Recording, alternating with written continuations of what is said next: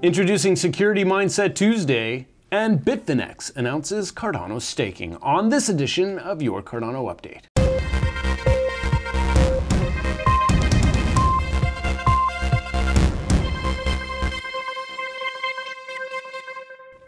Hello everyone, today is Tuesday, October 6th, 2020.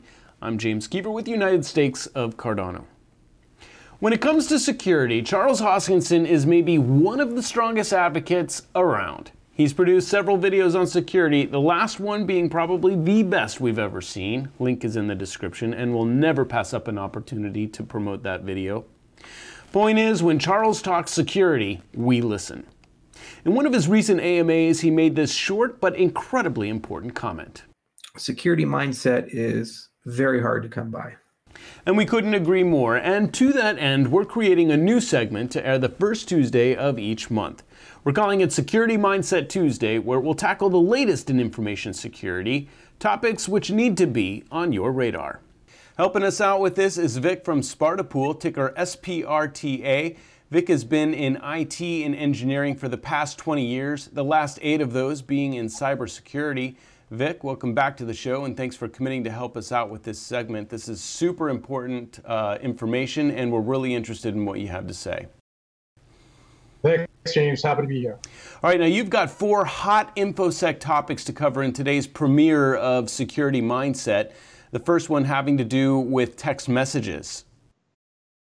Yeah, last time we covered phishing attacks via email, but I want people to realize that phishing attempts can also come into your world via SMS. So you can receive a text message that looks like it's from a legitimate source, but it's a phishing attempt. For example, I recently received a text message that looked like it was coming from the U.S. Postal Service. And in the text message, it had my name, so I said, Victor, your package is in danger of being returned to the sender. Click on this link in order to get more information.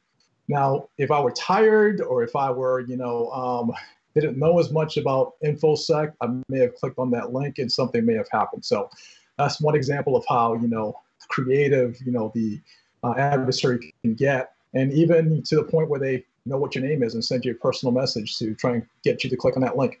It's all about hacking the human, right? It's all about making a person do something that they want you to do through influence and through creating a sense of urgency, some sort of compelling event to make you do something that you may normally not do. Make sense? Right. Yeah, no, totally does. So the takeaway is if you're unsure and it feels like there's a sense of urgency, that should tip off your spidey senses. That's correct. And sometimes there are just indicators in there that if you pay attention, right? So in my example, the tracking number was completely off. It looked alien to anything that may be a tracking number for the U.S. Postal Service. But besides that, everything else looked pretty good. Sometimes things like punctuation and grammar may also be off because they may not be a native speaker. So there are typically some indicators in there. But again, if you're having a bad day, if you're tired, if you just don't pay attention, you may be susceptible to clicking on that link. Yeah, scammers are a pretty creative bunch. Now they've figured out a way to infiltrate your Android phone and get at Google Authenticator two-factor authentication codes. Is two-factor authentication still safe? Yeah, so let's put some context behind this, right? So the Android, if you look at the global market share of smartphones, Android is 87% of the market, right? So it's a target-rich environment. So it makes sense that scammers and hackers are going to go after that market.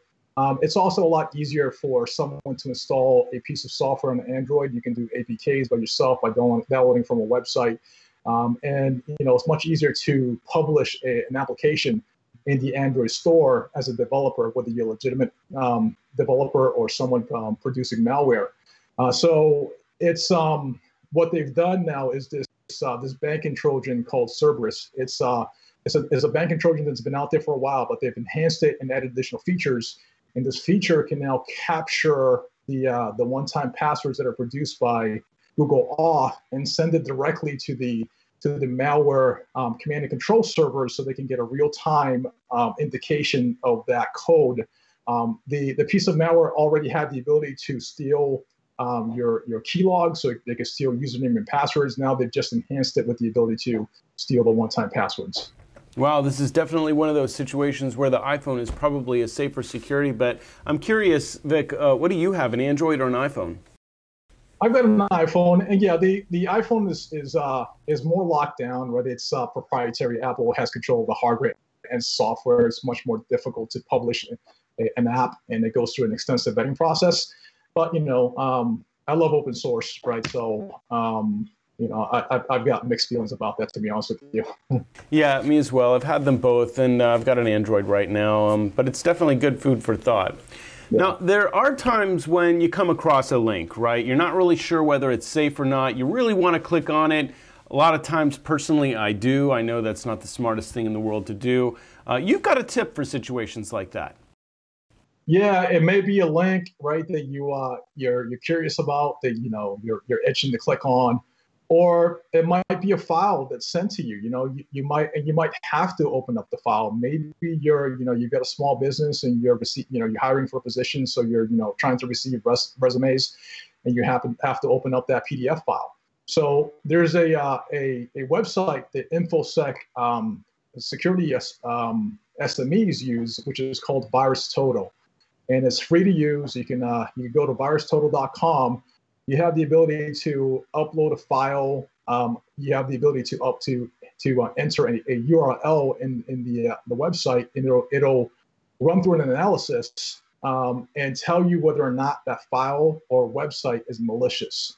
The way it works is they have like 70 different antivirus engines, and every antivirus engine gives you an indication as to whether or not it believes the file or website is malicious. Awesome. Definitely going to bookmark that, and we'll put a link to that in the description of the video. Final tip, the NSA put out some guidance recently. What's that all about? Yeah, so it's meant for your typical end user that's, they may not be very technical. So it's, some common sense guidance on, if you suspect that, you may have been compromised, maybe you clicked on a link and you don't feel very comfortable about it, or maybe you opened up a file and you noticed something weird happening when you opened up the file, some sort of execution occurring. You might feel like, how do I know whether or not my operating system has been compromised? So some things to look out for are things like redirections to websites that you're not trying to go to. So you're trying to go to msn.com, but all of a sudden it redirects you to some other website. Things like input that when you're not interacting with your desktop, so maybe your mouse is moving, maybe there's some keyboard input that you're not doing yourself as a user. Sometimes if your routing device has been compromised, perhaps the username or the password to the device has been changed, and you didn't change it, your spouse didn't change it, your kids didn't change it. All of a sudden, it's different. You can't get into it. Redirection may happen at that level too. Another thing to look out for is if you have like a laptop, maybe it's a new device and your battery life was very good. All of a sudden, the battery life is not as good as it was. Maybe it's dying in an hour, right? Because your CPU and your memory is spiking all of a sudden because there's some stuff happening in the background. So those are some indicators to look for. The document, like you said, we'll link it in the description of the video so people can read through it. And again, it's just a good, some good guidance, some common sense stuff to look for, just in case you're wondering, right? And if you do find that you have one of these indicators, then perhaps you can seek additional help from someone who's a professional in the InfoSec world. Excellent, perfect. We'll be sure to put a link to that in the description of this video. Vic, super thankful for all this information. Definitely helps to put us all into that security mindset Charles says is so hard to come by. Again, thanks for coming on. We'll talk to you again next month. Sounds good. Thanks for having me, James. Appreciate it.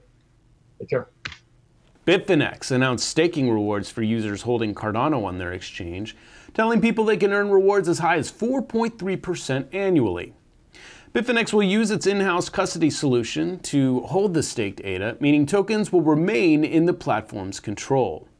This will likely appeal to traders who are comfortable keeping their coins on the exchange, but remember, not your keys, not your coins. Should Bitfinex get hacked and those coins stolen, they're gone, and there's no guarantee Bitfinex will ever get them back to give them back to you.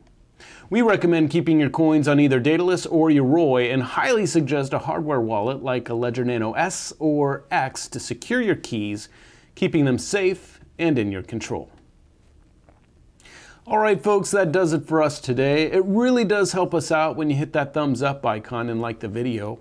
Subscriptions to our channel are also a good thing, but arguably the single best way to support this newscast is to delegate to our pool, United Stakes of Cardano, ticker USA01.